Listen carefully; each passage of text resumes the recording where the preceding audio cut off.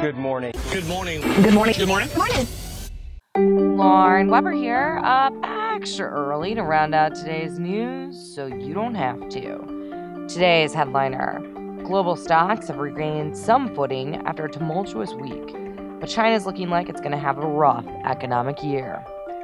Authorities in Brussels found the fingerprint of a terror suspect linked to the Paris attacks. Check out the morning email for more details. A missing U.S. missile has showed up in Cuba, which is, 0% concerning for military intelligence and all. And Silicon Valley is putting its head together with the top U.S. spy masters to discuss how to limit paths to radicalization on social media.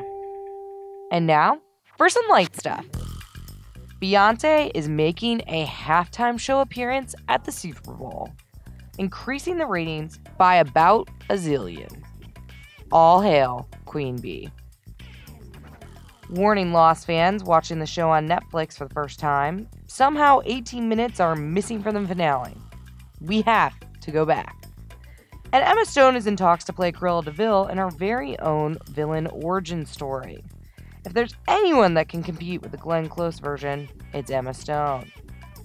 And finally, and critical to know to go about your day news, don't take out the trash when there's a sheet of ice on the ground. Just in general, be wary of sheets of ice on the ground. Good luck with your Friday. You'll probably need it.